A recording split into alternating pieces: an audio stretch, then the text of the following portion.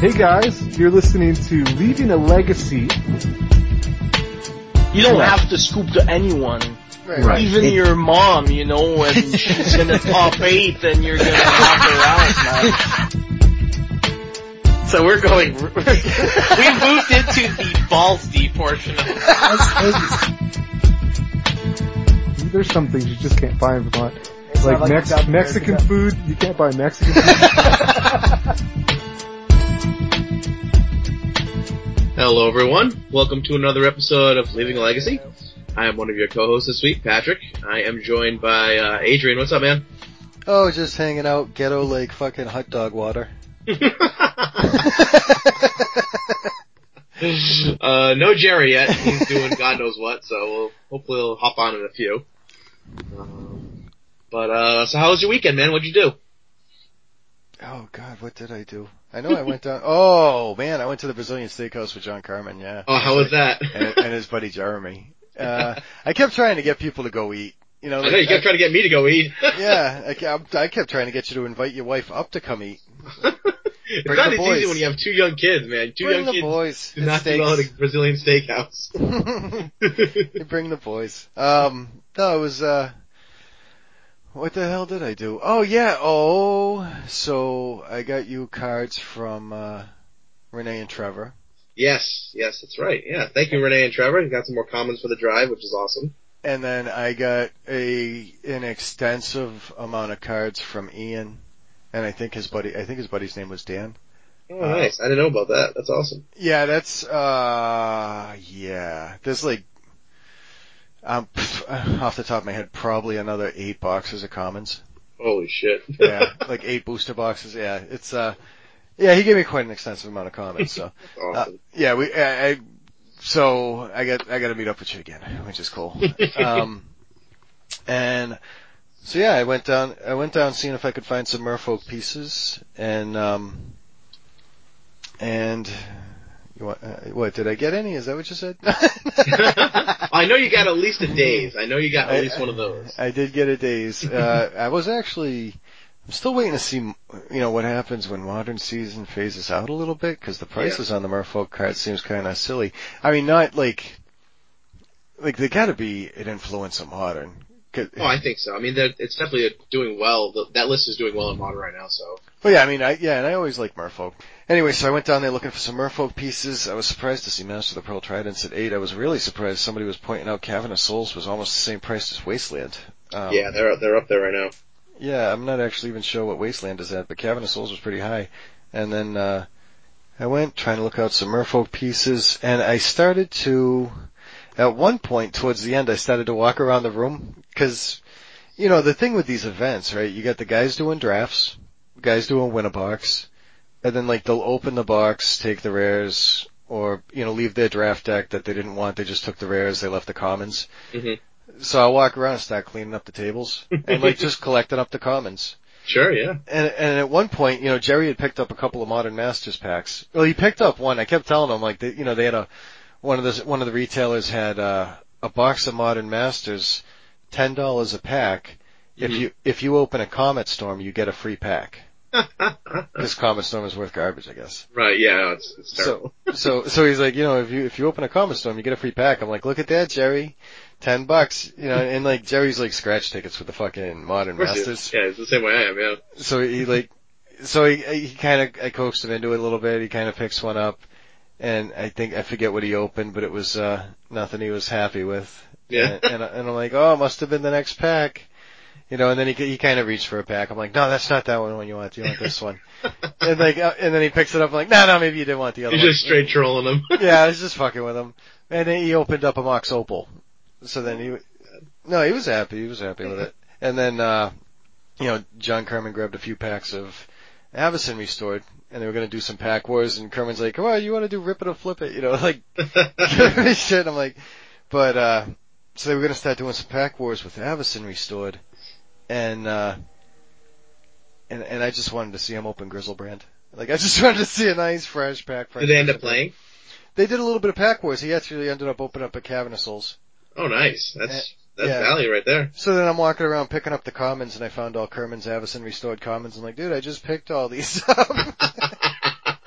And I'm like, you left them on the table over there. They could be useful. So, I mean, by the time I was done, I had like, I don't even know, 6 inches of commons in my hands anyway. That's awesome. Yeah, so it was, that's always cute. So what else? Then there was some guys, there was, I got to see a lot of guys. I was kind of sad I didn't get to see Kyle. Yeah, I was hoping to run into him down there. I wanted to see if he wanted to go get something to eat. Plus, and I knew Kyle had some Merfolk pieces. Mm-hmm. And, rather than like pick him up off SCG, Kyle's like kind of offered him in the past, like, he's not playing Merfolk and stuff. Yeah. So instead of picking him up off SCG, I'd rather buy him off Kyle. You know what I mean? Yeah, of course. And so he's got some pieces for me to take a look at and see if we work something out so I can get some more Merfolk pieces. But I didn't get to see Kyle down there. Who else did we see? We got to see Ian. So I congratulated him on his recent wedding. Did you get to meet Peter? Yeah. Yeah, he hit us up in the Facebook group. He was down there. He wanted to play some games, but Jerry and I never got a chance to jam any games with him. But he was really, really nice. Really cool to meet him. Him and his buddy were down there, and they got to say hi, so that was fun. I was talking with Ian, and this guy walked by, and I was talking to Kyle about it, cause, I don't see how, like, there's a little comic image, and unless, like, I got a picture of me on Facebook, but, like, not on Twitter? Oh, no, maybe there is on Twitter, too. So sometimes, like, I get surprised if somebody recognizes me somehow. You know what I mean? Mm-hmm. So, yeah, Peter walked by, and I was talking with Ian, and he's like, I'm sorry to interrupt, I just gotta tell you I love the podcast. That's awesome. Well, yeah, and I'm like, oh, I'm sorry, and I'm like, wait, that's not even like an appropriate response to that. Like, so I kinda had to like, suck it up, like humble a little bit and go, and just tell him, thank you, I appreciate that. Cause I do, and like, I like to try to do something I like to try to be part of something that helps people's Mondays go by a little faster. Yeah, it was definitely my first event since, first like large event since joining the cast, and like, it was cool to meet people who listen to the podcast who I hadn't got a chance to interact with, like on Facebook or Twitter or whatever, and it's just very cool to see people who appreciate what you and Jerry and myself, what we are able to put together every week, and that they're getting some enjoyment out of it. It's just pretty rewarding for me. Yeah, and then it's some cool people, so when Peter came over, he had his buddy just joined the Facebook group too, and now I can't remember his name. But he came over with his friend, and his friend was actually, I recognized from the last SCG event. Adam, right? Yeah, Adam. Yeah. Yep. And I was playing his friend Adam when he was playing Elves at the last SCG event. Yeah. And they came down from Maine, and they came down with this guy, Chris Ditson. And Chris Ditson made it into the top 8. But Chris Ditson, I played against in the past too. Like, I had the most awkward, and he's cool. Like, Chris is cool. I don't even know if I told you this story. But like, I was playing Tin Fins at one of the SCG events, and I cast a Brainstorm, and it resolves. So I look at the top 3 cards, and I'm like, yep, those are frickin' useless. And I put them back on top of the deck, and I start shuffling. Yep. And I'm playing against Chris Ditson, and he looks at me, he's like, oh, what are you doing? I'm like, oh shit, I'm resolving it like a ponder. It was like the biggest fucking bonehead.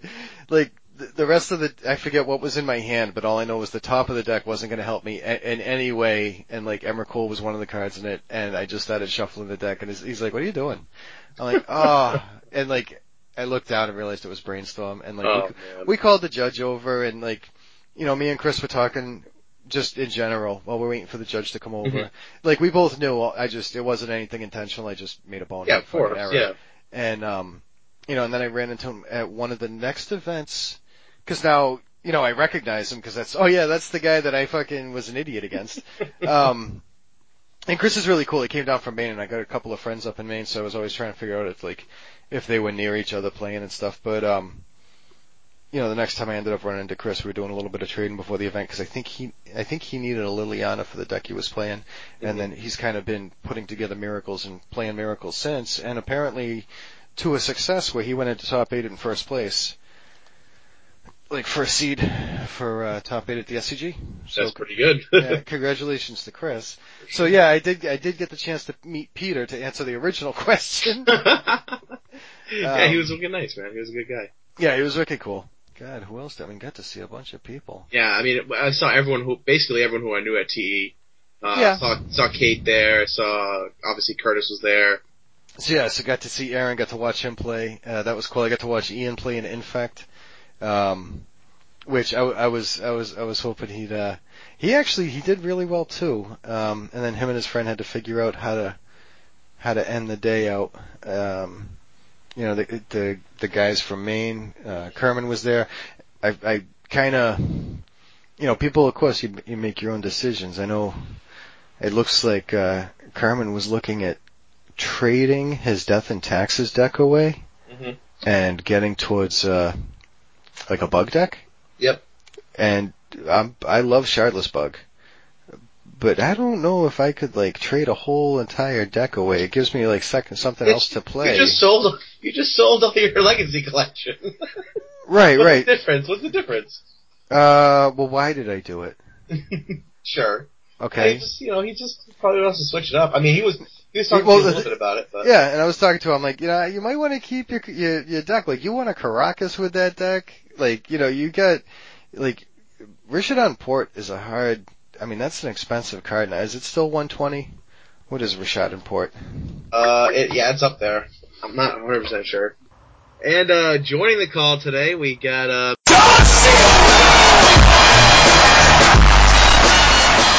Mr. Jerry Me. What y'all talking about? Sorry I'm late. We're talking about Rishadan Port. Yeah, Rishadan Port and a little bit of the IQ we went to in Worcester this weekend. Nice. What IQ? There was no IQ. Yeah, you had a rough go, right? I had some good Chinese food. Did you go O2 drop? Excuse me, I went 1-2 drop. Please. Okay. 1-2 drop, and you were doing what? Bob's Bug Delver deck? No, Grixis Delver. Okay, but was it Bob's list? It was close. It was 70 of Bob's 75. Yep, I made the mistake of just going way too hard the night before and just being absolutely destroyed the day of the event. Not that I'm making excuses, but I did have to use scoop so I could go throw up after round 3. Oh, man. Yep. I played 3 rounds. Round 1 I lost to Omni Show, which was real close in game 3. I was so annoyed because he had an Emrakul in play, and I had enough Young Pyromancer tokens and Delver in order to kill him on the crackback, and I had exactly 6 lands. So I have Exactsies. I'm on 16 life, 6 lands, and then exact damage on the board to kill him on the crackback. He has 1 card in hand. He swings in with Emrakul. I don't block because I need all my creatures in order to kill him on the crackback. I sack my 6 lands. He puts me on 1 life. The last card in his hand is a Brainstorm. He brainstorms, draws his 3 cards, puts 2 back, and then casts Release the Ants for 1. Did he Cunning Wish for it, or was it in his deck? It was just in his deck. That's fucked up. So he brainstormed into the 1 card that wins him the game. So it was a pretty funny way to end game 3 of round 1. But started off on the back foot. Round 2, I versed my buddy Dan Holland, playing Loam Pox. And I beat him because I boarded in all my surgical extractions, and I just wasted him off green. All his bayous and surgical extracting them, so he couldn't cast Life in the Loam or Choke or any of his hate cards. Nice. And then round 3, I was just not feeling good. And I played against a Death and Taxes player, and I definitely made some real bad moves because I needed to get out of there real quick.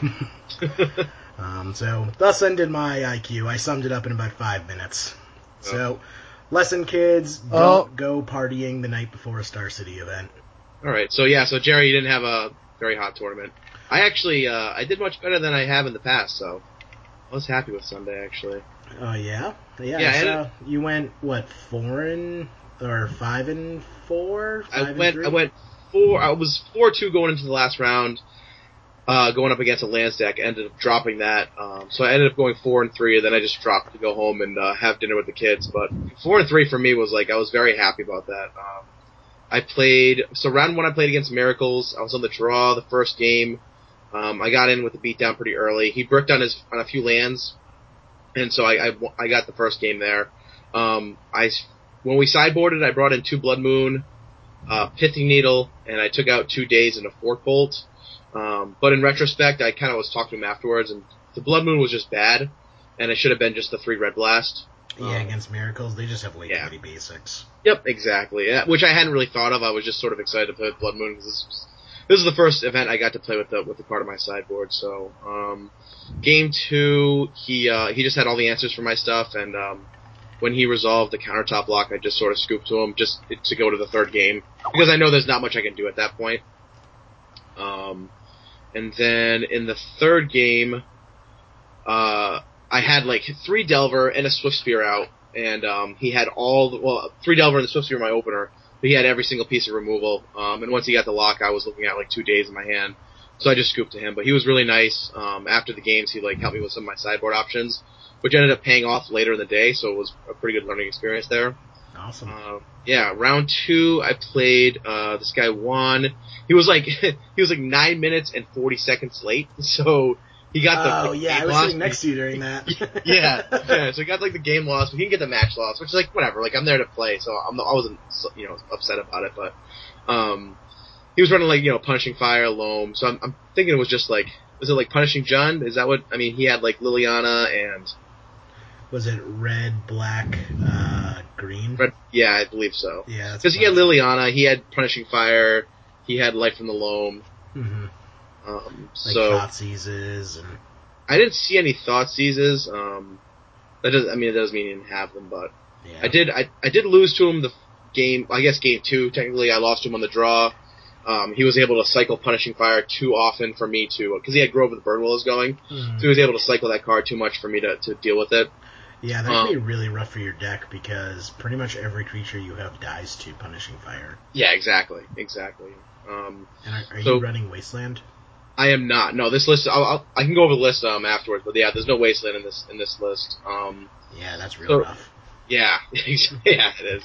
So game 3, I'm on the play. I brought in the 2 Blood Moons, 2 Grafdigger's Cage, 2 Smash to Smithereens, and I took out the 4 Forces and the 2 Fork Bolts. Mm-hmm. I took out the Forces because I felt like I don't want to 2-for-1 myself against him, especially because he's running cards like Liliana to rip my hand apart. So I need all of my resources in my hand. And I took the Fork Bolts out because I didn't see many creatures from him, and I don't really want to run a 1 mana 2 damage spell. I got off to a slow start in the game, but I had a really great play like mid game when I drew Smash to Smithereens, and he was on like 2 lands and a Mox. Ooh. And so I was able to smash the Mox, and then I attacked him with Swift Spear, dealt damage to Liliana, and then I was able to smash the Mox in second main and redirect the 3 damage to Liliana to get her off the board. And then I was able to finish him off creatures from there because he was kind of off his mana. So that was a nice win for me. Round 3, I played against Miracles. This guy Cherry, he was on Miracles. So I actually ended up facing against Miracles 3 times that day, which isn't surprising. Like it's the Northeast, we're going to see a lot of control. Game 1, I mulled to 5. I was on the play. I had a good opener, but he terminused my 3 Swift Spears and a Young Pyromancer and tokens, and it was just I just couldn't get there after that. Game 2, I brought in the Smash to Smithereens again, the Pithing Needle and the 3 Red Blasts, and took out the Force of Wills and the Fork Bolts again.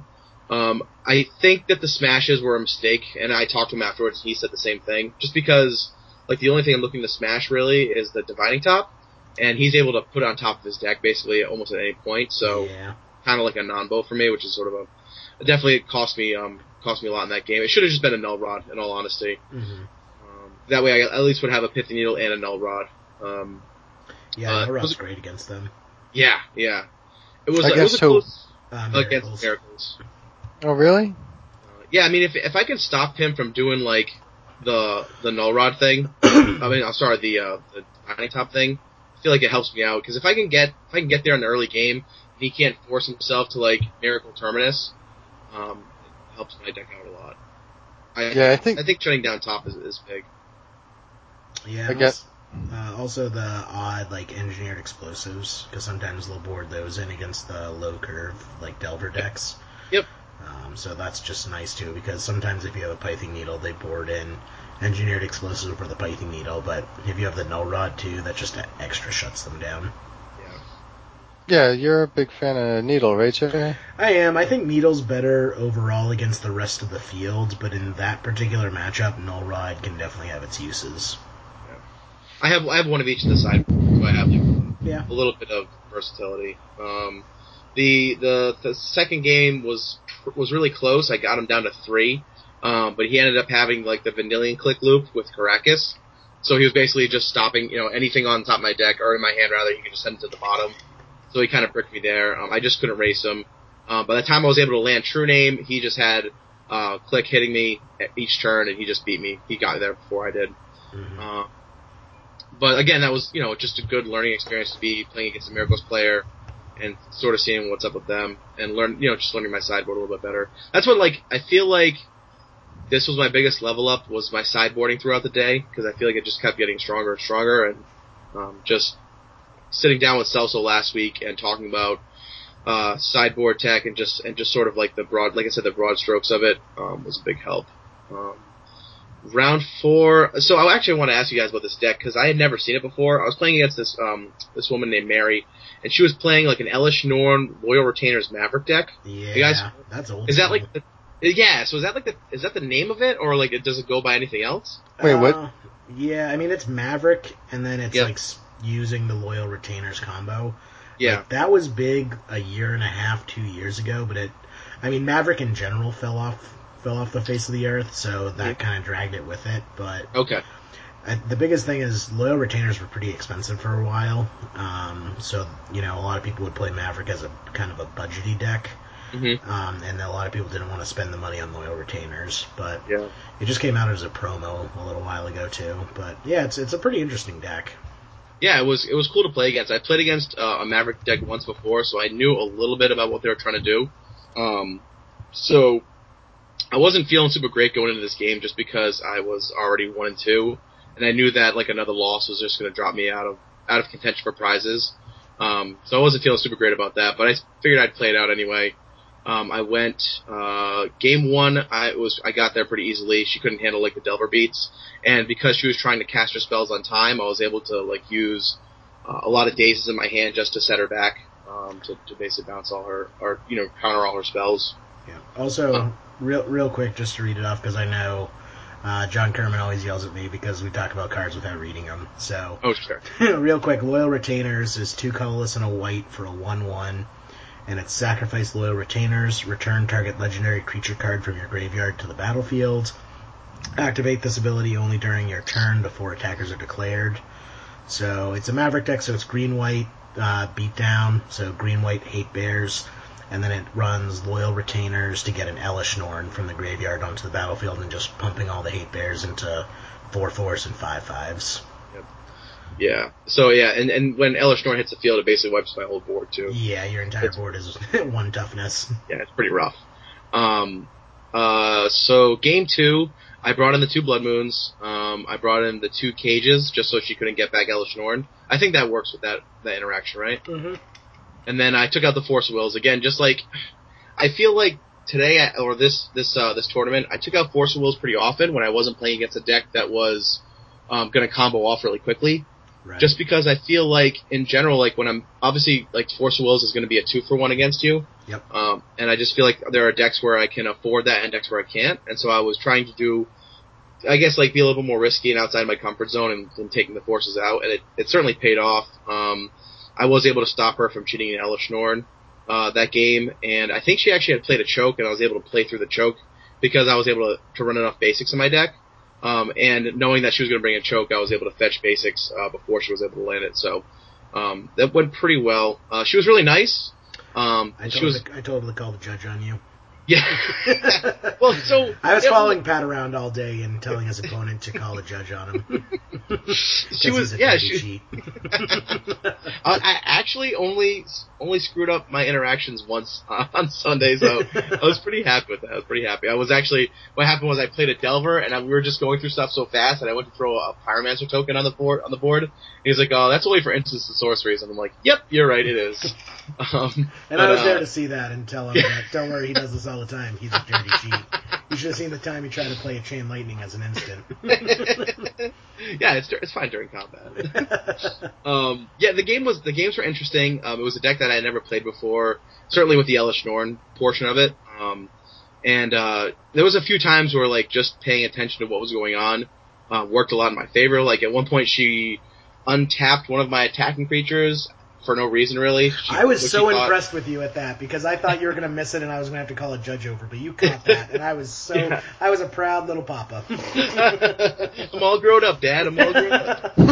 Yeah, like so she thought it would prevent damage, and I had explained to her that didn't work that way. And then there was another part where she tried to cast Gaddock Teague for like 2 green when it needs a green and a white, which I caught too. So I mean, I certainly don't think that they were purposeful mistakes, but I felt like that was a few of the ones that I caught that day that were certainly benefited me. Right. She thought so. She had a Scrib Ranger, which is return a forest, untap target creature. Yep, exactly. And Maverick runs that because it's just useful to untap your own creatures.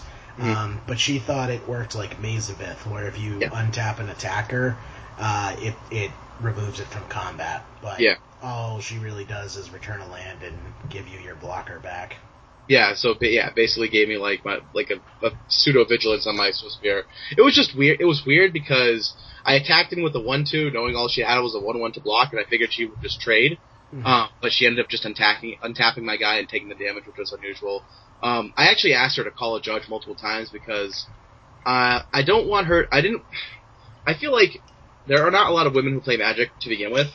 And I don't want to be considered that guy who's like mansplaining to women like about the game because that's you guys know how often I fuck up and I'm not the person to be the authority on rulings like that. But she was really nice about it. She's like, no, she's like, I believe you. She's like, that's the way the cards read. So overall it was fine. And then round 5 I was playing Reanimator. Game 1 he crushed me with Grizzlebrand. I think actually Adrian watched this round. The only play I had to get rid of Grizzlebrand was to basically my only out basically in that game was to Suicide was to Spear, Hobie blocks, and then post combat I was gonna bolt and then Chain Lightning Grizzlebrand. He force of willed one. Yeah, so I mean it was literally my only out. Like there's nothing I could do about that. So, but he force of willed one of those, so I just scooped to him and we went into game 2. But game 2 I sided in my 2 Grafdigger's Cage and my 2 Blood Moons, and I took out a Fork Bolt, I took out a Daze, and I took out a Force of Will. I was able to keep an opener with Blood Moon, and so I was just focusing on dazing his reanimates and force willing his animate deads and things like that. And then I was able to probe before combat, saw he had no permission, and I landed Blood Moon, so he scooped at 18 life. And game 3 it was basically the exact same thing. I had a hard time getting to the 3rd land, but when I did, I got another Blood Moon behind a probe on like turn 4 or 5, and I finished him off with like a Delver Swing and triple Bolt in hand. And he was very, very salty because I think that probably knocked him out because I think that was his 2nd or 3rd loss of the day, and he was pretty mad. Yeah, it gets pretty awkward later on in the day when you start knocking people out. Yeah, exactly. Which I mean, whatever. Like it is what it is. Like he was bitching and moaning about Blood Moon, but I'm not talking it. Hear that, Celso? Hear that? Blood Moon MVP. It was great. So yeah, round 6 I played Miracles again. Game 1 I got there with Pyros and Cantrips. Game 2 I brought in the Red Blasts, the Null Rod, the Pitching Needle, and then I took out the Fork Bolts and the Force of Wills. I got him to 4 game 2. He got the Counterlock, so I scooped to him then. And then game 3 I got the beats going pretty quickly. With Flip Delvers, Young Pyromancers, and Burns. I fought really hard over Counterbalance that game, which I think was like super important. Like early in the game, like turn 3, he tries to land Counterbalance, and I go to daze it, and he forces back, and then I daze it again or whatever. I was able to get that off the board. So by this time I'm 4-2, feeling pretty good. Like if I win out the last 2 rounds, I could actually prize. And then I faced Caleb, who was on lands in round 7. I think he actually plays at TE. Yeah, he's a good guy. Yeah, he was really nice. I did ask him to scoop to me, just to see what he say. He said no, so I was like, that's fine. I appreciate the challenge. So were you like his mom going into top 8? Basically, yeah. So he did Dream Crush me out of the tournament because he I lost pretty handily game 1. I got him to 5 on the draw, but I just couldn't get through. And then game 2, I brought in the Pithing Needle and the Blood Moon, and I landed the Pithing Needle early, naming Mazavith, but I learned pretty quickly that, like, when he's able to waste out my lands and recur them, like, Wasteland is better to name with the Pithing Needle. So I think that, like, in a game against something like lands, when I can be a little bit more reactionary as far as what they have, like, you know, if they put down, you know, they try to land, like, you know, Dark Depths, like I can name Dark Depths or something. Well, I mean, you got Vapor Snag for that anyway. Well, yeah, so, yeah, so anyway, I ended up losing to that. I think he had ended up landing Glacial Chasm, and I think he was like, oh, do you know what this does? And I looked at it, and, I scooped to him then. I don't remember exactly what the board state was, but I think I probably should have just kept playing on and seeing what happened. Yeah, you scooped to him even though you didn't know what it did? Well, I mean, I saw that it was going to reduce all damage to him to 0. Yeah, I mean, anyway, it was a good tournament. Like, overall, I was really happy with going 4-3. It's like it's certainly my best showing playing Legacy. I felt much better sideboarding, even though I screwed up, like, my first Miracles, sideboard matchup. I think I had, like, much fewer misplays than normal. I didn't miss any Delver flips. I only missed one Pyromancer token, so that was good. A Vapor Snag, I never even sided it in. So I think I might want to put another 2 cards there, I'm not sure. But Blood Moon was fucking awesome, honestly. Like, I actually borrowed the 2 Blood Moons from Curtis that day, and I immediately traded him, like, half my binder, just to keep him, because I didn't want to give him away. I didn't want to give him back. He was very happy to give him to me. He was ecstatic for me. He saw how excited I was, so. So I think, like, what I want to do is stick with Blue-Red for a while. I almost wanted to run Grixis that day, but I'm kind of glad I didn't, just because I know Blue-Red a lot better. I know the matchups better, and I feel like knowing my outs is super important in Legacy. I did like True Name in the list. I did play one True Name when I took out one of the dig through times, so that worked out really well. So, other than that, yeah, that was my Sunday. It was a good one. Well, it's pretty perfect that Curtis let you borrow those Blood Moons, because it presents the perfect segue opportunity. We have a special guest joining us, and his name is Curtis. Hello. Hi, Curtis. Do we have contact? Hello. It's me. Hello, Curtis. How are you? I'm good. I'm a very powerful wizard. I've been carrying around a pin with me. That's very good. These are all good things. You're a very powerful wizard, it's true. A 5th place wizard, but a very powerful wizard. Yeah, the finals, I was destined to match against one of Brad Burke's innumerable minions piloting miracles through the world, and I don't hold it against him, but he is a bad man.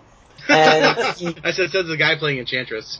Yo, you wanna measure the evils of someone playing a green-white Enchantress deck against miracles? I am straight up going to say that I am less of a gambler. I mean, like, I can't hate. Like, miracles, as Brad once said, is like a beautiful, perfect engine, and I can't help but feel jealousy of that. But yeah, it did straight up crush me in the finals, and I felt very sad. Aww. Well, you had a very impressive showing. I was quite impressed to check the top 8 standings and see your name listed there in lights. Really, really awesome showing you did there. Thank you. I wrote a tournament report about it. It's on the website hipstersofthecoast.com. I usually write for that website about the lore of Magic cards and the way it relates to history, because I'm a huge nerd, and when I was doing my history master's degree, I wrote it on a lot of the history that was in the Khans of Tarkir block. But I wrote a tournament report for this most recent thing, and I talked a lot about getting lucky. I think I got a lot of luck with my my matchups.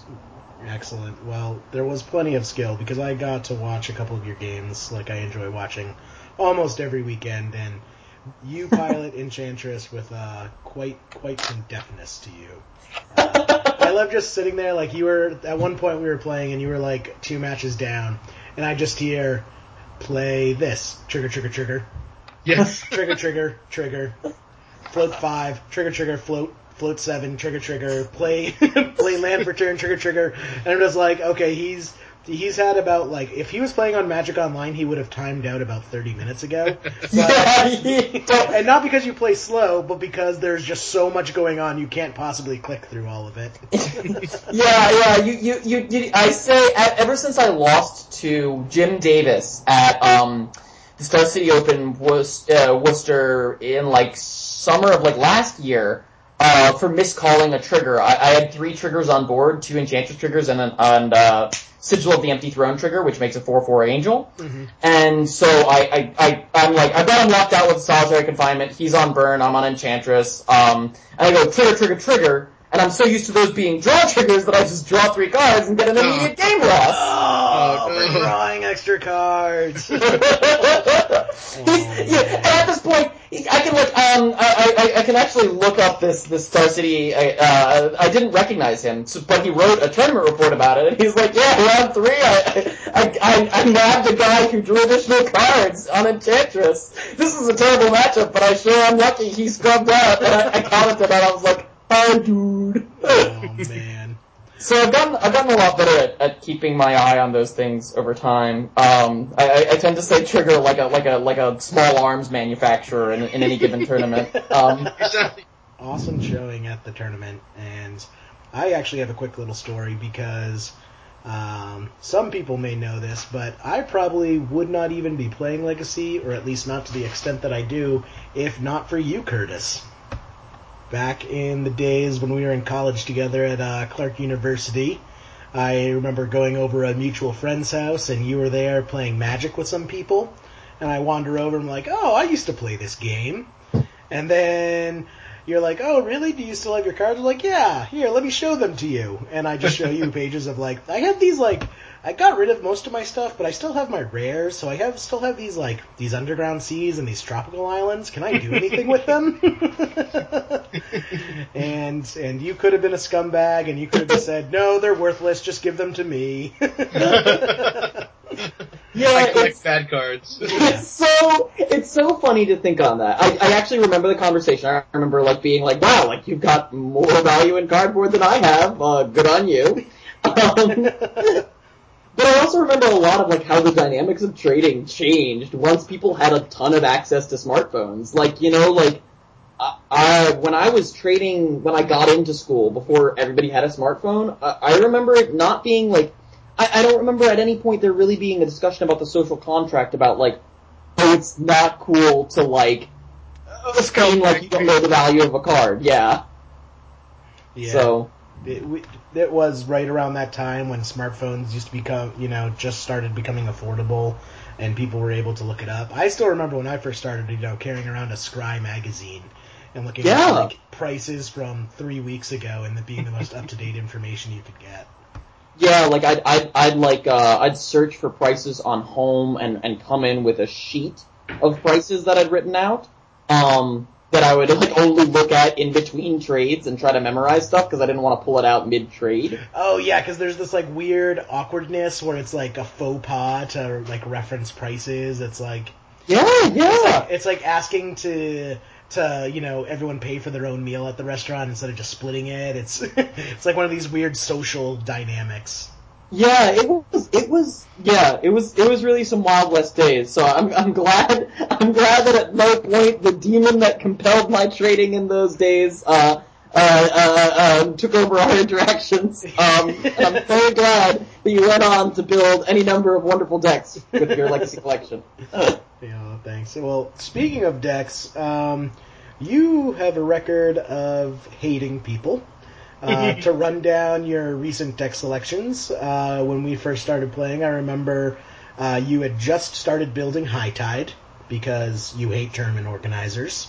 Yeah. Then you built Enchantress because you, I can only tell, hate yourself. Got it. And then your most recent build that I understand you put on the shelf for a little while is you built Mono Black Pox because you hate everyone.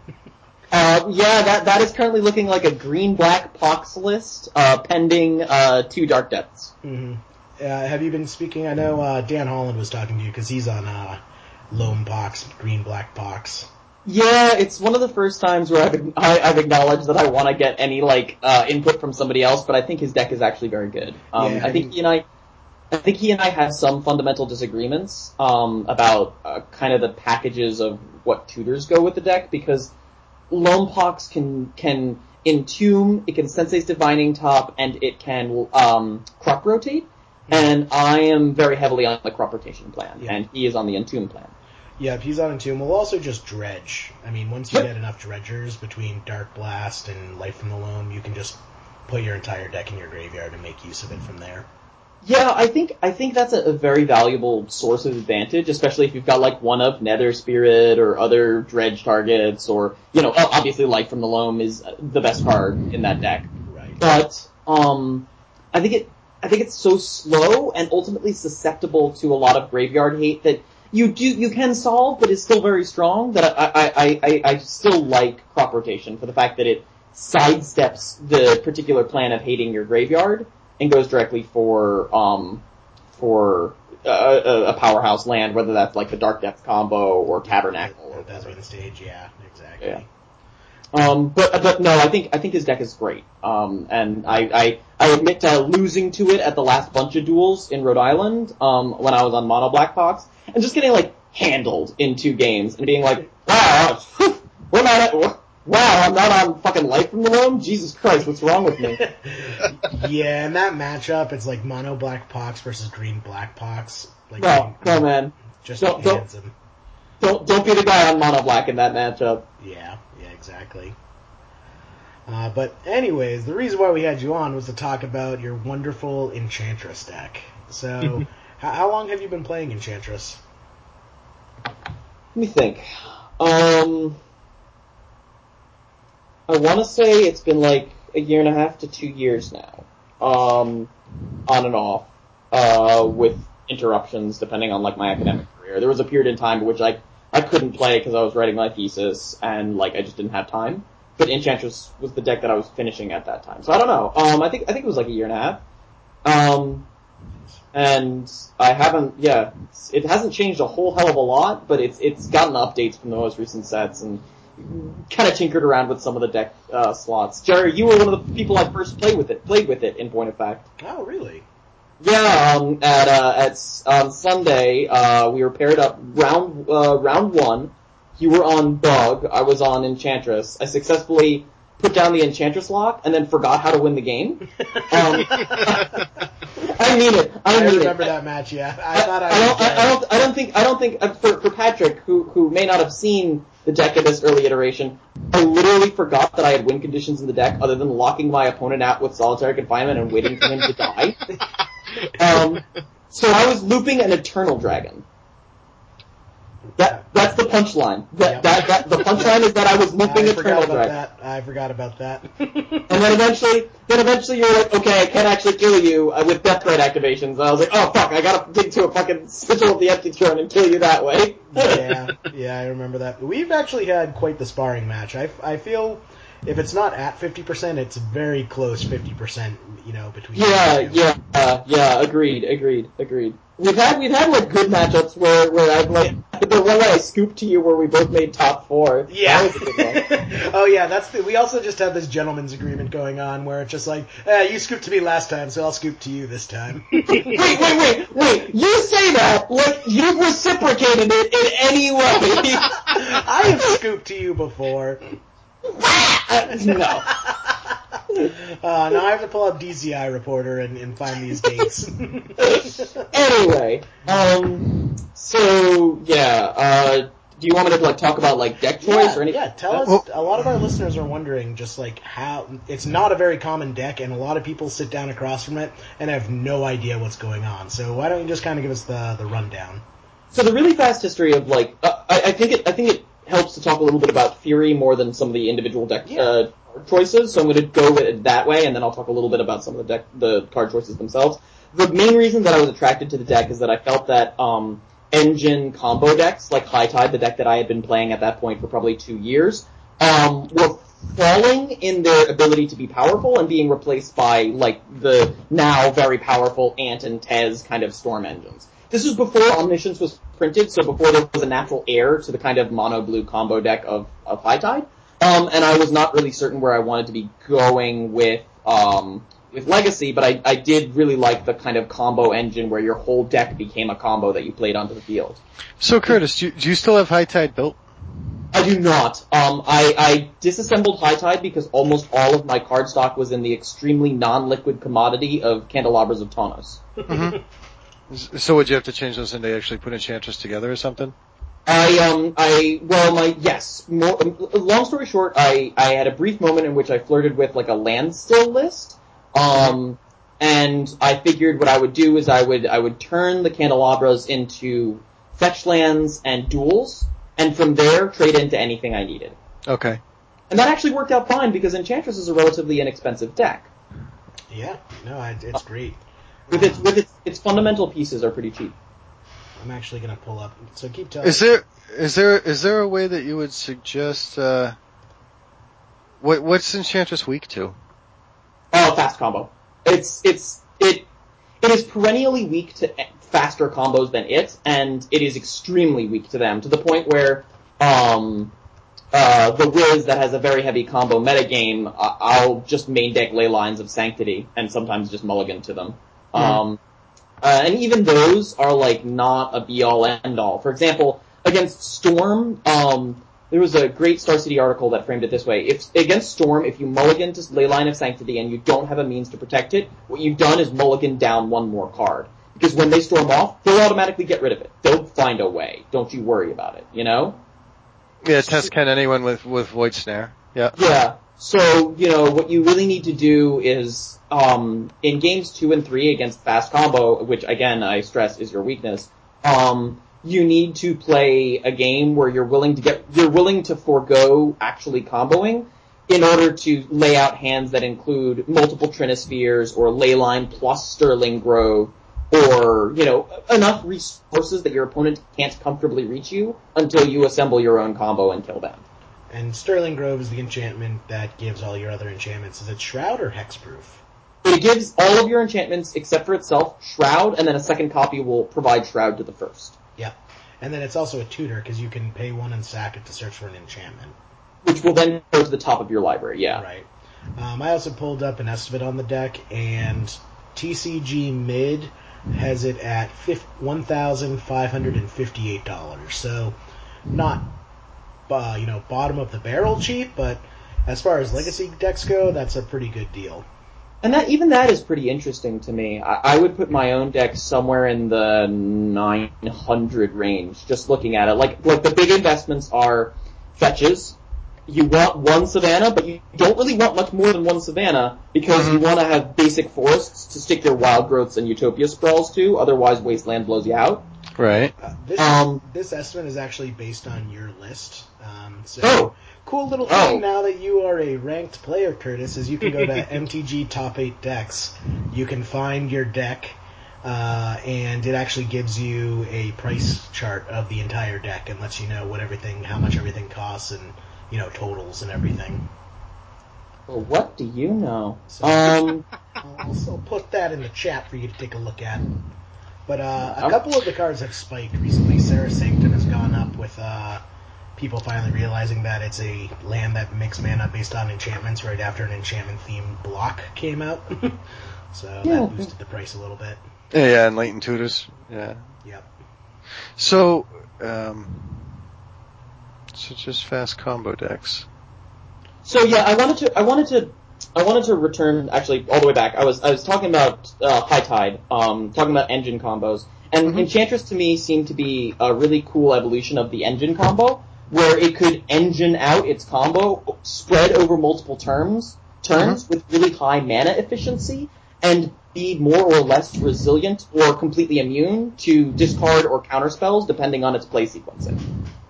One of the things that really excited me about that is the fact that, like, whereas in blue combo or black-blue combo, like High Tide or Ant or Tez, you're relying on really powerful cantrips.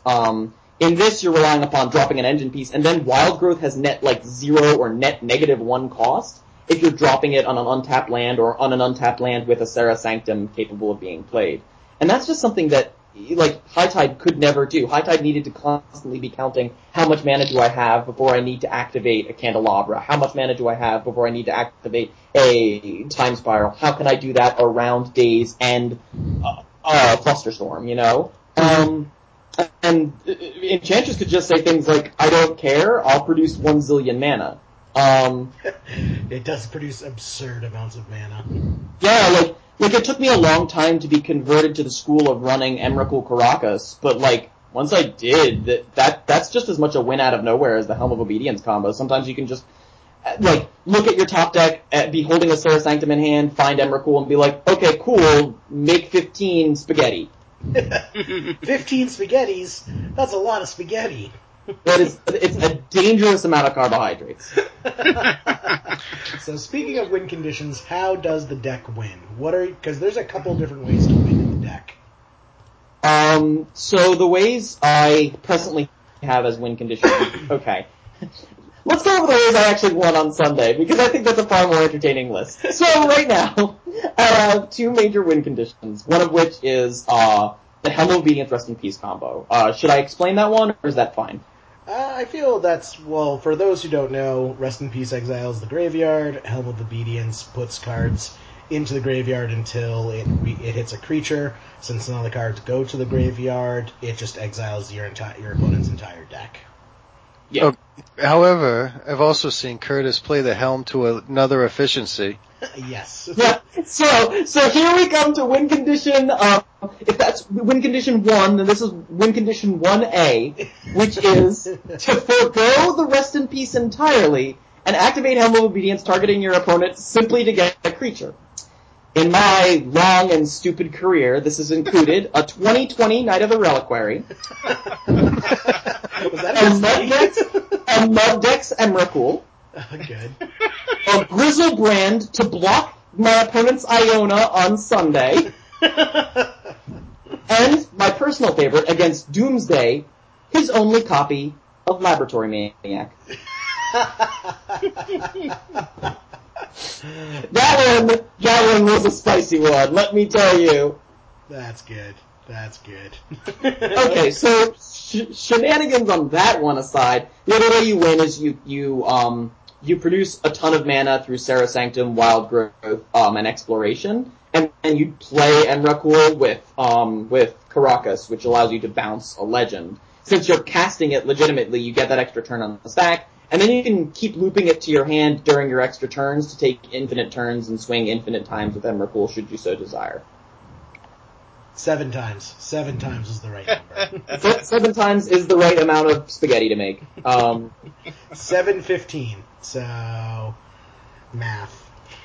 105. Yes, that many spaghettis. So I have a question for you, Curtis. You and I have had some very interesting games running Delver against Enchantress. What draws you to this deck? Like, what do you find to be playing it for a year and a half? You must find some serious joy in it because your opponents don't. So what do you find so interesting about playing this deck? It is a unique combo deck with unique strengths and unique weaknesses, but I think the thing that I will admit that the reason that I play it is that I find so many of the cards individually beautiful. I played Magic when I was very little, when I was like 8 years old, which is now, like 17 years ago. And these, like, Wild Growth and Utopia Sprawl, well, Wild Growth specifically, and White Enchantments as well, were some of the first cards that I really enjoyed playing with. And the old borders, the old art, the kind of lore and connection to the old storyline that I, was wild hammy and kind of not super well written, was what I enjoyed when I was little. That's something that I really relish in the deck. But in addition, I think the thing that really keeps me playing the deck is I really like prison archetypes, and I really like controlling combo decks like that, because they allow for me to do what I do best, which is build the deck, and correct for what I feel is still my weakness, which is tight play under stress. So, I really think of myself as a better deck designer and deck builder than I think of myself as a player, and I think Enchantress is a deck that rewards innovative and careful deck design and knowledge of the deck And then secondarily asks for good play, but since you're all sorcery speed, there's only so tricky you can get. Mm-hmm. So, I got another question, Curtis. If you look in the chat, I just put a link in there. Yeah. I do this every set. Some crazy enchantment comes up. Yeah. I text Curtis. I'm like, Curtis, does this go in Enchantress? It's always no, isn't it? It's usually no. Well, so now it's my turn. Curtis, does this go in Enchantress? Okay. So we're talking about Quarantine Field, right? So it's XX, white, for an enchantment. Quarantine Field enters the battlefield with X isolation counters on it. When Quarantine Field enters the battlefield, for each isolation counter on it, exile up to one target non-land permanent and opponent controls until Quarantine Field leaves the battlefield. Okay, so my feelings on this is that that I would kill anyone to turn one of those X's into another white mana symbol. I would do it gleefully and with some regret, but I would kill someone. This is so close to being like, it's so good.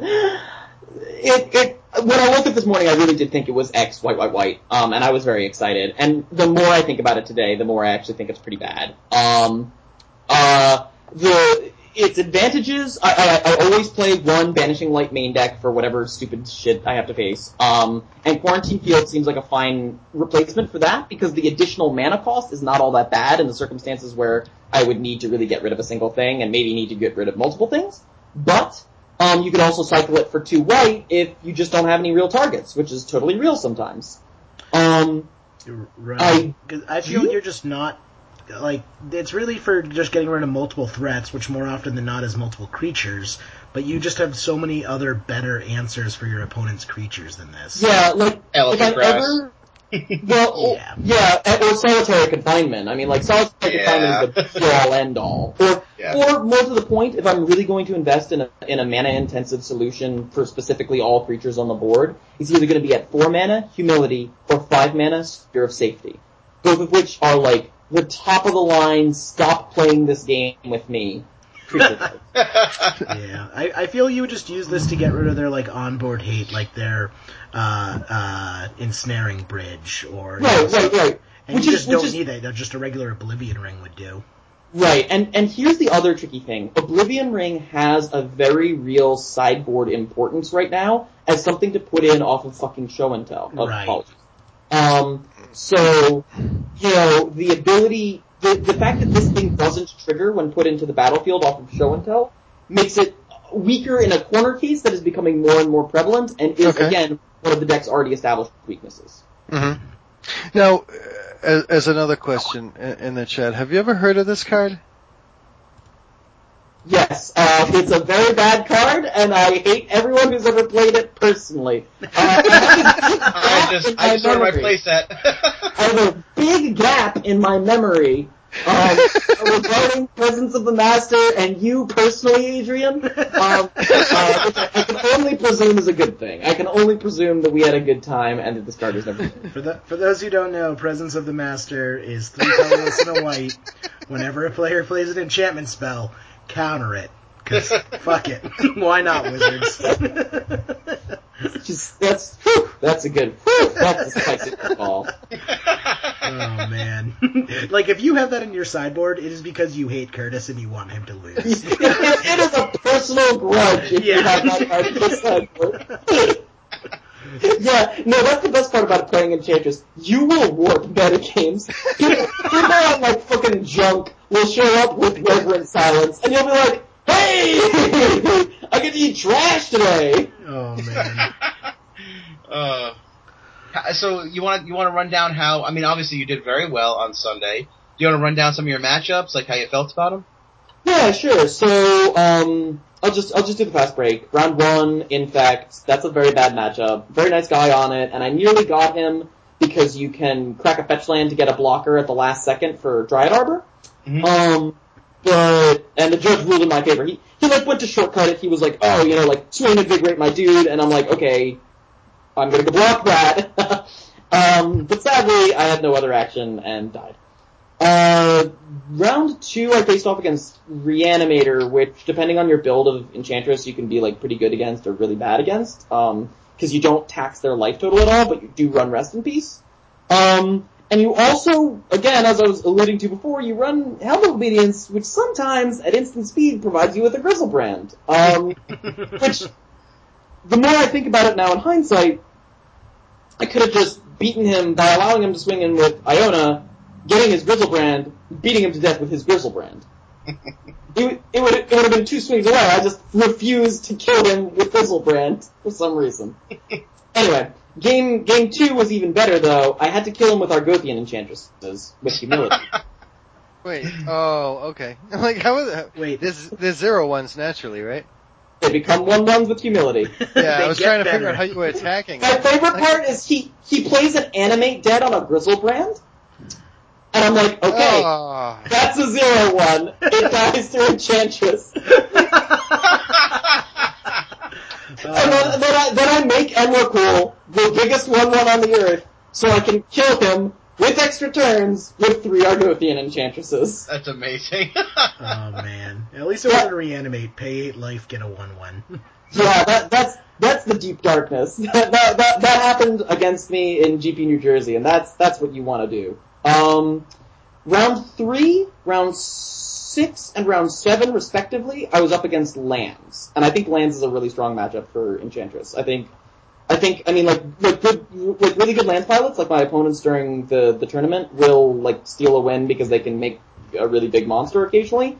But Elephant Grass is dumb. It reads, on its first line of text, black creatures cannot attack you. And that's all. That's all. There you go, you can't attack me with your big merit range token, it's black. Yeah, I've had many a Grizzlebrand held back by Elephant Grass. A germ token. Just the black claws is just stupid. It makes salt so fast, Yeah. and so limitlessly, that I love it. I love that card. So I got him in 2 with the Helm combo. Round 4 I faced 4-color Delver. And it was really, and I don't know a whole lot about that archetype because I keep playing people who say they are on a 4-color list of Delver, and each time it looks different to me. Sometimes it's Pyromancers, sometimes it's Death Rites and Abrupt Decays, and sometimes it's Dazes and Counter Magic. And in this last one, it was Dazes and Counter Magic, which I kind of predicted and played around correctly, just by like holding back, by putting down as many wild growths as possible, and getting out of Counter Magic range before I started putting down the engine pieces, which are pretty vulnerable to Counter Magic. Right. Yeah, playing against Enchantress, holding up Dazes and Spell Pierces just feel real bad because they get useless so quick. Yeah, but they're very good on turn 2. Like that's Right. one of the funny things about sideboarding against Enchantress.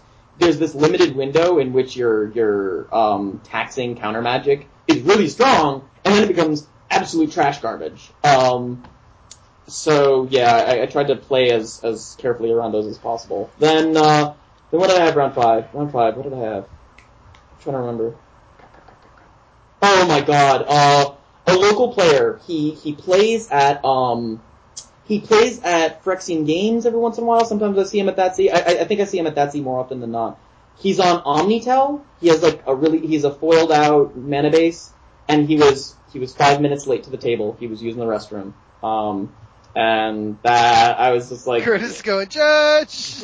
yeah, man. Cause I was just like he was legit 5 minutes late. Like, I like waited a minute. I actually like wanted to give him the benefit of the doubt, and I was like, okay, well, now there's a judge who's standing here, and I'm like, hey dude, this guy's gone. Sorry. And then he crushes me with a turn 2 combo, game 2, and then game 3, he misses a blues source despite keeping a really nice hand. And I have like an incredibly fast Helm hand, with a Trinisphere in hand if he puts in, Show and Tell. So I get him on that one. Nice. And I was just like sitting across the table with him afterwards. I was just like, yo dude, like, you're cool. we cool. I'm not gonna get knifed later. You're not gonna meet me in the parking garage. It was more just like, I actually respect the guy, and I, like, felt bad. Like, I didn't feel bad for calling the judge, I just felt bad that, like, I knew he was not happy, and it's never an experience I enjoyed, but, you know, like, the guy's a cool guy, he's gonna beat me again someday. The other thing I saw that was actually interesting was you were playing against a guy I knew from Ice Imports, I think, and like you had landed Sterling Grove, protecting Rest in Peace, landed Helm of Obedience, went to activate, and then he went to K-Grip, and it was too late. Yes, that was against Louis Gentile. I don't know how one pronounces his last name. And was that your winning in? No, that was significantly before my winning in. That was round 6 and a land. Is there actually even a time where K-Grip would work in that instance? Because you can just hold priority, right? Before Sterling Grove resolves. Oh, because you casted Sterling Grove after you cast Helm. No, I think I actually sequenced it right. I think I put down Sterling Grove, Rest in Peace, Helm in that order. Okay, so then there isn't any actual opportunity for it to work. I played around the possibility of K-Grip because it was his only meaningful form of interaction. And he had 2 in his hand. Oh. He did have 2 in his hand. That is a piece of knowledge that I now know. If only he needed 6 mana, then he could have K-Gripped the Sterling Grove and then K-Gripped the Rest in Peace. Well, that's the thing, but he only had 3 up plus 1 other land. He only had 4 available. Like, it was, it was just like, yeah, it was, painful to watch. Yeah, but it did take 20 minutes to get there, so. Yeah. He played super well. I had to play carefully against him. And that was good. Those were good games. Nice. Then, what was my winning in? My winning in was against another local player, I think Sean Calvo, was his name. He plays Grixis Delver. He plays a lot at, the Tuesday place, Gaming, etc. Gaming, etc., yeah. I really like him. I really wish I didn't have to play it out. I really wanted to, like, make the top 8 with him. But I didn't see my Infect opponent from round 1 around. I didn't know whether he dropped. So I had to play him, and I got him in 2 with, Helm of Obedience and Merfolk, respectively. It was good. Like, you feel bad when you're dream crushing a friend. That's the thing with SCG Worcester, though. Like, I would sit down at a table, and I knew half the people at the table. Yeah, like, we were just having the most rambunctious time that people who didn't know us were getting kind of annoyed. But that's just the thing with SCG Worcester. It's all local players, and if you play regularly, you will know most people there. Yeah. It was insane. Like, I sat down at a game, and, like, Kerman was on my right, and Jerry was, like, adjacent from me. And we were flanking you. It was like, you in the middle, Kerman on one side, me on the other side. Yeah. Caleb was diagonally from me. There was it felt like it was like a team limited GP. Yeah. But yeah, that was pretty awesome.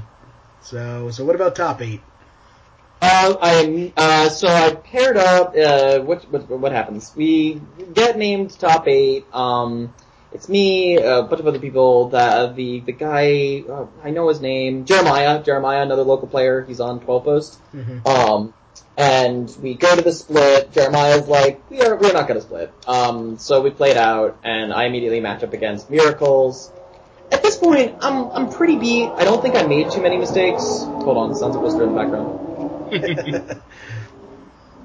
Okay. So, at this point, I'm pretty beat. I don't know whether I made any mistakes in this particular one. Game 1, he just did not have lands for the turn 2 and turn 3, and by the time he did have lands, I had like 3 Enchantresses. Game 2, I kept and maintained a hand and board state that I actually really liked. I think the key against Miracles is to just constantly grab as many copies of Argothian Enchantress or Enchantress's Presence as you can and just keep piling them onto the board. Even though you might be in risk of milling yourself out, they're gonna counter or kill a large number of them, and you just need to play to that critical mass. And I got the critical mass, and then he just made like 5 angels, and I was like, oh crap, I gotta solve those, and he counters my one spell that would have been relevant, and then I die. I was like, oh, curious. And then game 3, I mulliganed the game 2 as well. I mulligan game 3, and he counters 2 relevant spells, and the game's functionally over. So, I always feel like I'm going to be favored against Miracles, and then I hear Brad Burke's mocking laughter in the background, and it is all over. It is some mocking laughter. Wait, so I'm sorry, I maybe got lost here. So did you win a match in Top 8, or was there only one match in Top 8? There was only one match for me in Top 8. Okay, it was the Miracles, okay. I was the second seed coming into Top 8 at 7-1. Mm-hmm. And then I matched up against the 7th seed, Miracles, lost, and went to 5th. Looking at it on the thing, it looks like that Miracles player was Anderson, and he ended up 4th. Yep, so he lost in the next round to either the Pretty Sweet Esper build or Omni. Now, what was that little kid playing? Because there was a little kid playing against Chris Stitson. I think was that Evan? I think that might have been Evan. Because it looked like I was watching a Miracles mirror. Oh, okay, yeah, it must have been Oliver. Oh, okay. I was thinking it might be Evan. I'm not certain. I know it wasn't Ken. I know it wasn't Jeremiah or Rick. No. It was like a Miracles mirror. Chris Stitson came down from Maine and he was on Miracles, and right going into Top 8 he was playing against a Miracles match. So a Miracles mirror. I decided to go eat at the Brazilian Steakhouse instead. Oh wait. The Pampa or whatever. Yeah, Pampas. Oh my god, that place is so good. Yeah, see, Jerry went to Nancy Chang's. Tell him if he was right or wrong. I had also just vomited. I needed greasy Chinese food to make me feel better. I also did not come onto the show to be asked impossible philosophical questions as to whether I would prefer Chinese takeout or Brazilian steakhouse. Yeah, all you can eat Chinese food or all you can eat Brazilian steakhouse. That's a pretty tough toss-up, especially because the butterfly shrimp at Nancy Chang's are to die for. Especially with vomit after breath. Yeah, greasy Chinese food, all you want after, relieving yourself of your stomach contents is some greasy lo mein.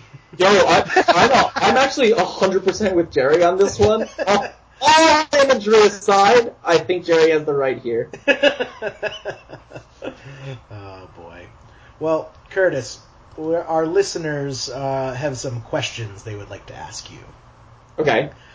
So, first question is a good one. I'm glad this one came in first. How long is the line to have your babies? It's very long, and I will attend to those needs immediately after this phone call.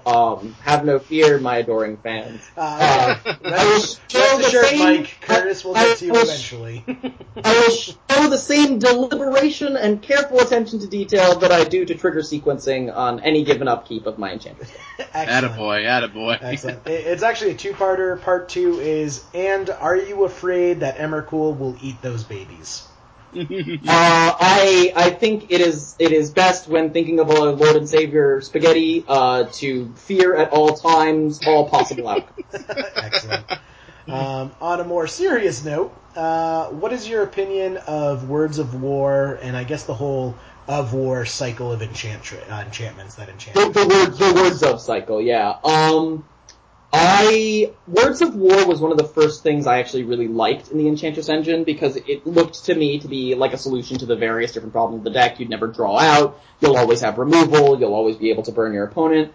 I ultimately, I laughed about it actually. Anderson, my Miracles opponent, asked me about it, and I quoted Sherman, who gives this long-ass quote after the Civil War and says, war is hell. And I said, ultimately, Sherman was referring not to the march through, push to the sea through Georgia, but to the win condition Words of War, which is hell for you, which is hell for you and your opponent in equal measure. It's very tricky. It requires you picking a third color, and it's really bad until your engine is going, and it's just like a lot of things going against it. I feel like Words of War would be really good in a metagame where you're already incentivized to go red, i.e. if you're going Blood Moon. Gotcha. None of the other Words of really appeal to me. Words of Waste is a discard, which is in black and not super strong. Doesn't anyone put in bear tokens though? Isn't that a Yeah, it gives you a bear token, but for free you could be getting an angel token. Yeah, it's just worse than Sigil of the Empty Throne. Words of Worship gives you 5 life. Let's move right along. Yeah. And Words of Wind is definitely part of an alternative build of green-blue Enchantress, which I think is even wackier looking than my list, because it requires Cloud of Fairies and various different effects to trigger the Words of Wind draw, so you can bounce something and accrue value. It basically wins the same way that a Tidespout Tyrant deck wins, by bouncing all of your opponent's permanents and then nibbling them to death. I don't know, that seems pretty awesome, but also, no. Yeah, I remember that was one of the original decks, back when Onslaught was standard legal. There was a Legacy Enchantress deck based off of Words of Wind, because the Enchantress part of Enchantresses is older than that. Argothian Enchantress. So that was an extended deck, and it was also an old school OG Legacy build. Yeah. I've seen lists for it every once in a while, because straight up, if you're trying to build this deck and looking online for lists, you will get lists that go back to 2010 presented without comment as if they're still relevant. And it's just so thinly referenced that you search for it, and it's you have 20 results spanning from the last 6 years. Put it into the SCG. I think the records was until my placing on Sunday. I don't remember when the last Enchantress placement was. I think it was early 2014. Wow. Bringing it back. Hopefully we get a whole new school of Enchantress players. Because hopefully not. I hope my brood does not expand. But anyway, go on. Sorry. If anyone's wondering, you can build this deck on Magic Online for $282. And if anybody's wondering, Presents of the Master is a quarter. Yes. Next is, we have a request. So typically I would say Enchantress is a very good matchup against the Delver decks. Just because you can shut them out really early, and unless they can get real early pressure, it's really hard for them to win. They just kind of stare at you as you do your thing. So we have a listener who would really like to know if he is the Bug Delver or Grixis Delver or XX Delver variant, what's the best way to attack your deck? Give us your secrets, Curtis. Give them. Those 3 questions actually really vary, and I hate to cop out on that answer. I think the best solution for any of those 3 is to present a turn 1 Delver. I think that answer is absolutely fundamentally unequivocal in versions that don't have access to Abrupt Decay. Mm-hmm. So if you are red blue X, or just red blue, or red, any of those red blue lists, then you're going to need to rely on putting out a Delver and killing me with burn in response to or before I can resolve one of the major lock pieces like Solitary Confinement. Like that. So typically when I play against you, I focus on countering your Enchantresses so you're not able to get your draw engine going. Would you say that's a mistake, or you should save your counter magic for your defensive pieces, or is that kind of the right approach? I think getting rid of my I think getting rid of my combo pieces, my engine pieces, is always the right answer, because almost none of my engine pieces, almost none of my protection, like the prison pieces, last forever without Enchantresses. The cumulative upkeep on Elephant Grass will eventually price itself out, and Solitary Confinement forces me to skip my draw step and discard a card every turn, meaning that I cannot sustain it indefinitely without 2 Enchantresses. So that means that if you're taxing my ability to draw cards, you're probably going to win the game, and you can probably lock me out of those things. However, it's really hard to know as blue-red Delver, let's say, where you're okay, so I have access to this Daze, and I did keep an aggressive hand, so I have Bolt Price, a Delver. I need to use this Daze at some point, and if if Curtis as Enchantress player goes Enchantress, I'll counter it, but then if Curtis just goes, okay, here's another Enchantress, or here's an Elephant Grass to hold you off indefinitely, that's a problem. I don't know. It's tricky for any of the Delver decks, but all of those Delver decks are still some of the best decks in the format, and I have a tremendous amount of respect for them. I don't think it's a cakewalk. Nice. Good old Kyle. Kyle wants to know, why don't you sing more at Magic events? Why don't I what? Why don't you sing? Break out into song and dance. I do that sometimes. I think people find it really annoying. I have like kind of on and off ADHD. I actually do have ADHD. Like in Memphis, I'm very excitable. I really do like hanging out with people at Magic tournaments, but I recognize that not everybody is there to listen to me make a bunch of sound. Oh, I was just gonna say, you seem like the most mellow person I've ever met. I never see you get excited about anything. This was a fun lie we told ourselves. See, I set up a hat and I write tips on the end, and then I just give you requests.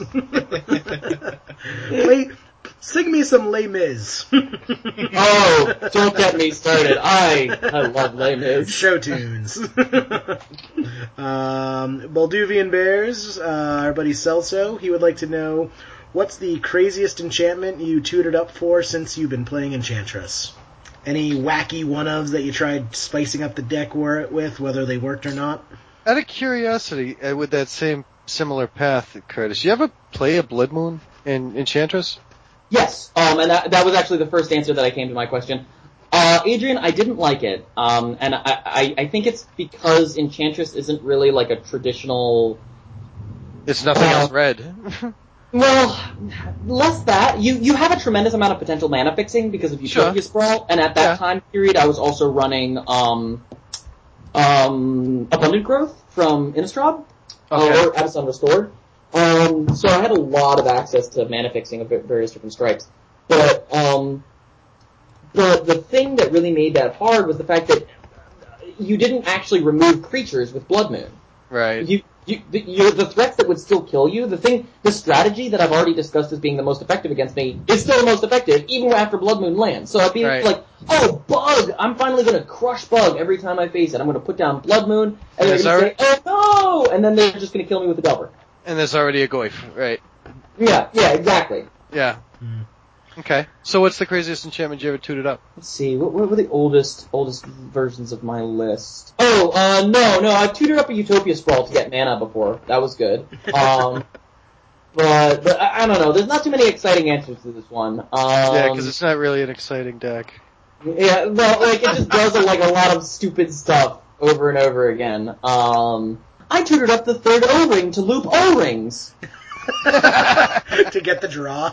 Yeah! The draw only happens when you cast, right? Yeah! You have to tutor it up, it goes to the top of your library, and then I cast it on an O-ring, targeting an O-ring, because I had the other O-ring in hand, and I was just like, okay, I have just enough mana to do this if he doesn't have dazes. And I set it up, this was I think Phyrexian Games a long time ago, and I just looped them to get to game 3, because I had won game 1, and game 2 was not going in my favor. Oh, alright, so you loop the 3 not to draw, but just to stall the game into a draw. Just so I could restart the game and go to game 3. Alright, so not to draw cards, just to draw the game. Yeah, because, yeah, exactly. Okay, I understand your question now. Yeah, I didn't have Eidolon of Blossoms in the deck. I don't think Eidolon of Blossoms had been printed at that time. So I didn't have the enters the battlefield trigger, it's only cast trigger, and no, I didn't accrue any value out of it. I just drew the game and moved on with my life. Alright. Nice. So, I guess, in that case, they could just, unban World Gorger Dragon? Yeah, it is unbanned. Okay. I know, Jerry, and that was why. I didn't get that. Okay. Next question, also from Celso, is Celso wants to know how much he would have to pay you in order to run Words of Wilding in the deck and win a tournament with it. I think he might have stacks of Words of Wilding in his closet that he wants to spike. Okay, so the card is, actively bad, but it's not the worst thing I've ever run. For example, this Sunday I run Rune Halo. Rune Halo did nothing. So the advantage of being an Enchantress pilot is sometimes you can be like, wow, what's this bad card doing here? Play it and draw 3 cards. So, I can see ways in which Words of Wilding could be a thing that I could play, and Celso, should you so desire, we can have a conversation about this that could only be thinly disguised as colluding. Yes. Next is, did you run into Pernicious Deed at all during the tournament? No, and praise Sarah. That card is another spicy meatball. You don't want to run into it. And this is one of the traditional, this is actually one of the problems I have with Enchantress. I really do like the deck, but I think it struggles against, fast combo, but I think it also struggles against people who are just very prepared for it. Pernicious Deed, Reverent Silence, any number of those, really good hoser cards really do hose you. Ugin, the printing of Ugin made Mud from an easy matchup into an extremely hard matchup just because that card blows you out of the water. That kind of segues into the next question is, what are the top 3 cards that you're afraid of? Presence of the Master. Presence of the Master. Okay. Never see that. Probably Ugin. I straight up don't think I can win against a resolved Ugin. They just tick him down and then do it again and then do it again. Iona is pretty spooky. She locks you out of the game pretty hard. I'm happy that I won. What color? What did they name? White? Green or white? Depends how far into the game we are. I would probably name white, but because I can't remove her with green, I'll just throw out more enchantments. But it's conceivably possible that I could play Emrakul without at any point having touched white mana. Okay. Alright. So that's my out there. And she's a 7/7 beater in the sky, hell with that. I guess the last one would be Ad Nauseam. That card hurts me. Okay. Oh, I did not see that coming, but I get that. Well, I mean, all those other cards, all of the other cards, even Pernicious Deed, you can correct for. But the whole deck of Storm wants to kill me faster than I can do basically anything. Storm breaks the traditional rules of hey, I'm gonna have X mana on turn 2, And that's an extremely powerful strategy against a deck that traditionally is bound to playing lands and enchantments. I'm trying to remember, Curtis, did I ever play your Enchantress deck with 10 fins? Yeah, you did. I don't want to talk to you about it. Hey, do you know what can't come down turn 0? Friggin' rest in peace. Yeah, right. I think you did get that against me though when I had a slow start, if I remember. Yeah, right. I was trying to remember if I played against you with it or not. Adrian, we played twice. Once you killed me turn 1, both games. And once I put down rest in pieces against you, both games. And you're hey, I can't play this anymore! Alright, that sounds about right. And I was just what is this deck that I am facing? I no longer want to be in the same planet as it. Okay. And finally, I feel, Celso, we're just going to honorary make this a question that we ask every guest on the show. Celso wants to know, Curtis, in a battle between myself and Patrick for Legacy, which of us would you put your money on, and why would that person be Pat? Wait. If you had a bet to put money on either me or Patrick, who would it be? And as a follow-up question, why do you choose Pat? So Curtis, some background enlightenment is, I believe, Pat is undefeated against Jerry. It's very true. He is 2-0 against me and refuses to play me again. I feel like, given my experience with the esteemed hosts of this show, in the choice between Jerry and Patrick, I would put my money on Adrian, who is the titular master on Presence of the Master. Which doesn't really do anything against Delver. I am not Delver. I do not know this card of which you speak. Good answer. I like it. Would you play Pernicious? No, you wouldn't play Pernicious Deed in Enchantress, right? No, it would eat. So, if you go over to black, you get access to it, but it kills you. Yeah, it does more harm to you than your opponent. It really blows you out of the water. Actually, I guess it doesn't help you with fast combo decks. Do you play Chalice of the Void at all? I prefer Trinisphere, because... Okay, because you play your own 1-drops, right? And more to the point, okay, so Chalice doesn't slow me down that bad, because even if you set it on 1, I can play through it, and the Enchantress effects only care about being cast, so... Yep. Okay. So that's fine. But I find that I can easily make a turn 2 Trinisphere, because I have a ton of mana acceleration on turn 1, between Green Sun Zenith for 0, Wild Growth and Utopia Sprawl. But in addition, it does something if put off of Show and Tell. Right. Oh, Trinisphere, okay. You can put it in. Yeah, I was running in my sideboard, I was running a one of Nether Void as a spicy target if my opponent cast Show and Tell. Which I actually got to do. The opponent quickly called the judge over. Yeah, that's some species spicy meatball right there. Nether Void is like Trinisphere, but instead of it costing 3 or more to cast, it just counters it unless they pay 3 or more, 3 extra. Which makes it makes a 1-drop cost 4, right? Yeah, it does. And I was actually casting Delvers for 4 to win the game.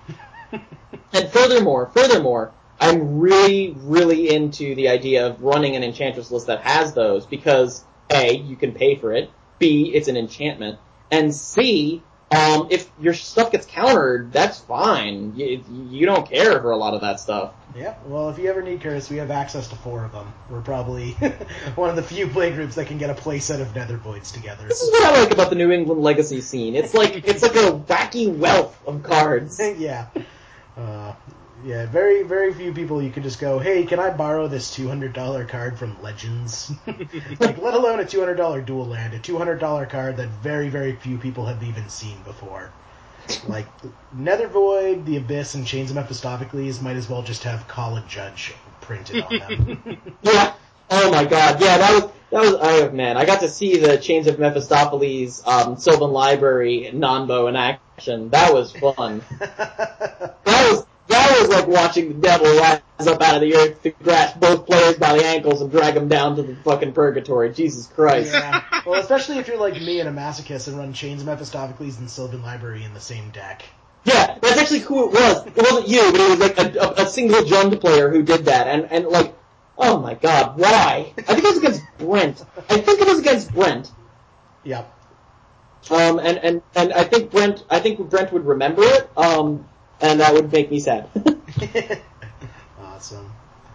Oh, yeah. Well, also, we've kind of touched on it a bunch throughout the recording, but we like to do a segment on the show called What the Hell Should I Play, where we look at a different deck every week and kind of talk about its strengths, weaknesses, and we pretty much covered almost all of the questions we usually ask for Enchantress, but one I did want to ask you is kind of what advice would you give to new players who may or may not be interested in maybe picking up this deck? My first advice would be you can cut a lot of corners in terms of the cost. Caracas, the dual lands, they're not mandatory right out of the gates. And you can kind of make do without them for a little while. When you're playing the deck, I've seen a bunch of different people play the deck, and each person plays it kind of differently. I obviously suggest, put your enchantresses on the field, play a bunch of enchantments into them, chain them so that you're casting your wild growth effects on untapped lands, so you get free mana. But like, aside from that, you're gonna learn the deck at your own pace, and as long as you're winning games and learning what the weaknesses of the deck are, you can do no wrong. I know plenty of people who play it as an aggressive combo deck, plenty of people who play it as a defensive, like, control deck, and people like me who have somewhere in between. And I think all approaches are valid. So whatever you want to do with the deck, good luck, and beware combo. And Adrian. Yeah. Also, touching on the costs a bit, what I really like about the deck is a lot of the quote-unquote money cards fall in that sweet spot of like $10 to $30, where a lot of people can't really just go out and splurge and drop $300 on a dual land. Right. But, a lot more people can go out and they can drop, an extra $20 this week in order to pick up a piece of the deck. And so, it's definitely a deck that I feel is not. I'm still surprised by this price that you pulled up, which I believe. I'm looking at it. It's just a lot of these cards were cheaper when I traded for them. a lot of the cost comes from the fetch lands because you're running Misty Rainforests.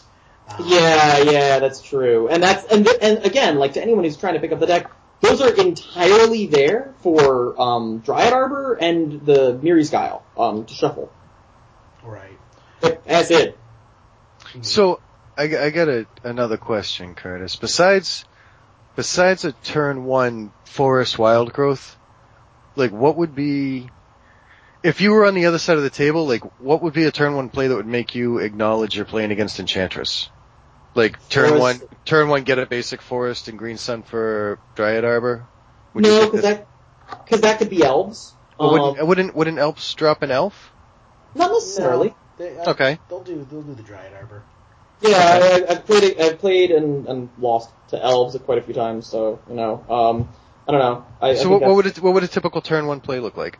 It would be a turn 1 fetch land crack or just a friggin' forest into a wild growth Utopia sprawl, or a Miri's Guile. Any of those three are pretty revealing as Enchantress. Yeah, I was gonna say Miri's Guile is either Enchantress or like a green-based Delver player trying to be super cheeky.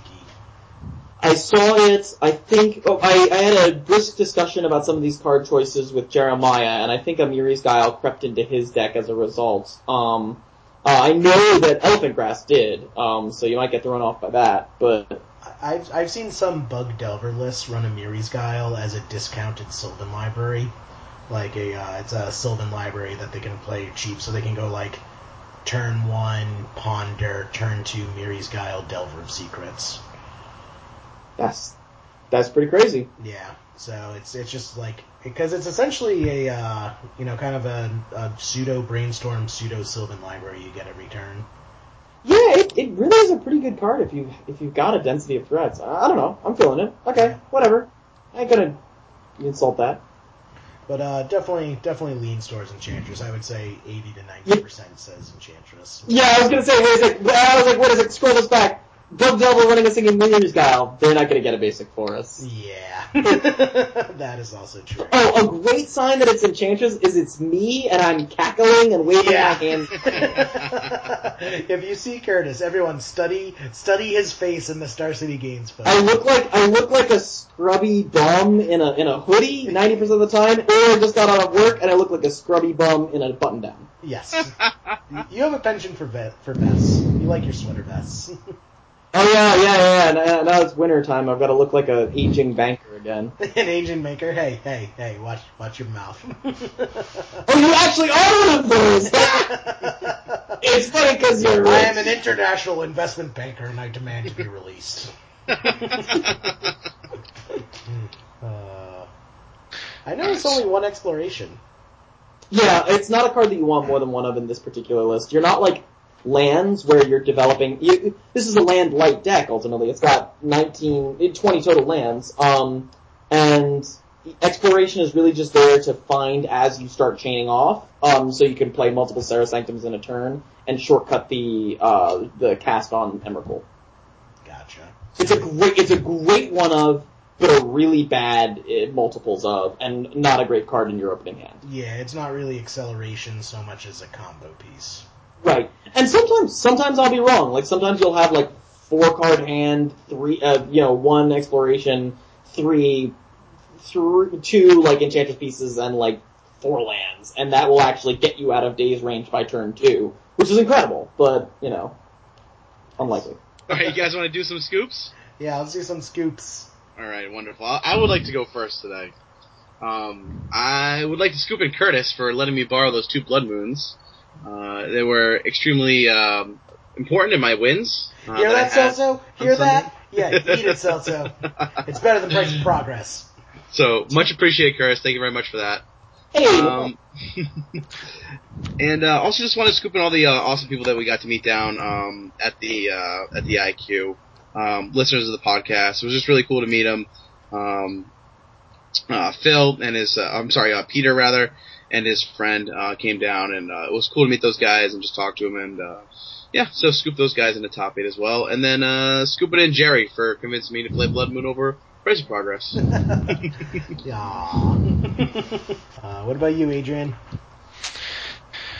Scoop in Kyle. I was talking to him for a while last night. It's Andrew Wright. I'm still looking forward to. I was talking to a couple of guys at the IQ, and they're pretty excited.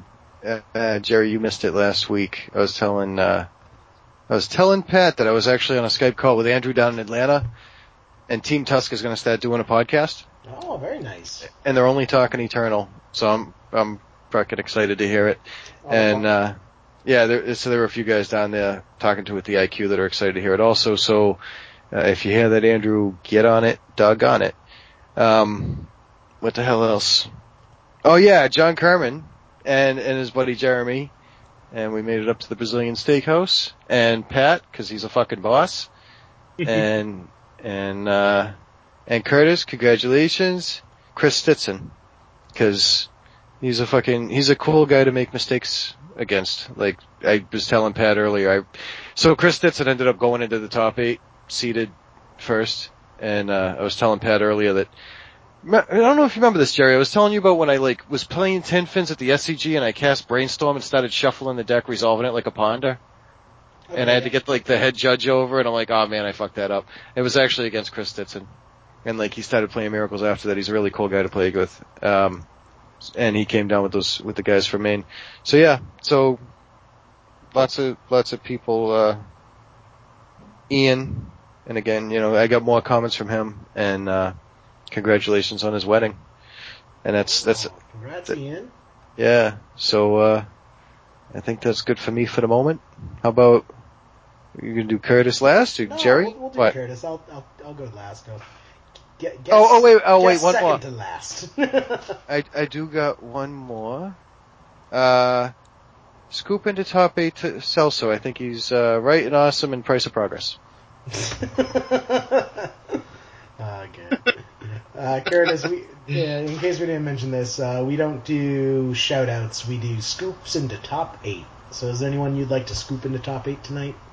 Well, insofar as I couldn't do it at the event, I'd like to scoop in Sean Calvo for being just a really fun guy to play against, and I'm looking forward to doing it again. He was the guy on Grixis Delver who I played at the very last and ended up on the Grixis Pyromancer list that was 15th place on Sunday. So, scoop him in. I would happily scoop in all of you guys for running a great podcast here and for being, just steady standbys at Legacy every week. It's a lot of fun to play with you guys, and definitely one of the Magic communities I care most about. Scoop into my close friend, Ben Gardner, and my other close friend, Levi Byrne, and Kate Donnelly, all the other people who played it there, Chris Caniasso, who's, too hungover to play, and therefore I just deserve to be scooped in the top 8. But his increasing rate of absence is directly correlated with my my recent wins, so I can't really fault him. And yeah, that's about it. And you're supposed to also say Jerry, who was also too drunk to play. Hey, I played. I powered through it. Did Jerry? I bumped into you. You did look very unhappy, sir. Oh my god, yeah. Those bathrooms were filthy too. They were disgusting. When you were done with them.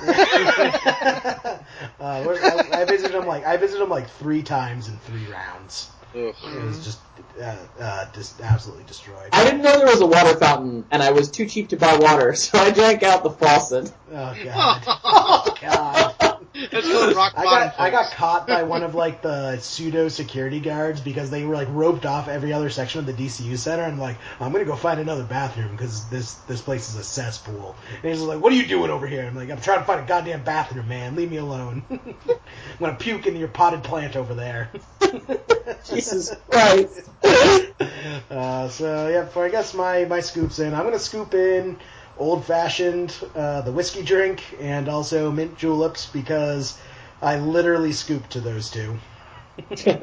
Whiskey and mint juleps? Yeah, mint juleps. Oh, delicious. So dangerous and so delicious and so very dangerous. What is this, the Kentucky Derby? At one point, the night before, I may have stood on a bar stool and screamed for my fancy hat. That is a true story. We're off to the races, boys. Where's my fancy hat? Christ. Well, we just found, I recommend for any of you who are 21 and in the Boston area, Firebrand Saints is an amazing, amazing bar in Kendall Square where they had these TVs on the walls where one monitor was playing reruns of original Star Trek, and then every TV after that had the image played through a different algorithm, and the algorithms kept changing. So right off the bat, it was a pretty nerd bar. And then the bartender there, it's there's nothing better than just a bartender who knows what the hell he's doing. And he was just like, he's one of those bartenders who are just like, I want a drink that has X, Y, and Z ingredients. What can you do for me? And he's like, oh, well, that's a B, and C drink. Here it is. And just puts it in front of you. That's awesome. So, shout out to Dave the bartender, because without him, I probably would have done a lot better at the Star City games. But it was well worth it. Also want to, of course, scoop in Curtis after alcohol. Thanks for coming on, Curtis. You know, definitely a big reason why I play Legacy is in the fact that you reintroduced me to the format. So big thank you for that. I'm so flattered. I'm really, you know, it's always a pleasure to play with you. Thanks, Curtis. Also want to scoop in Brent. Brent's a good buddy of mine, plays in the Legacy area. He doesn't get to come out as much, but it was real cool talking to him. Always fun to hang out with him. And then I know Brent? I'm just going to forget someone, so I'm just going to say collectively just the entire That's Entertainment crew that came out at Star City Games Worcester, because there was like 20 or 30 of them. It was awesome. Yeah. It was. Yeah, that's about all, folks. All right. Thanks for coming on, Curtis. It was good having you, man. Of course. Thanks for running a great podcast. Take care, guys. Thanks, Curtis. All right, Pat, play us out with some sweet, sweet jams.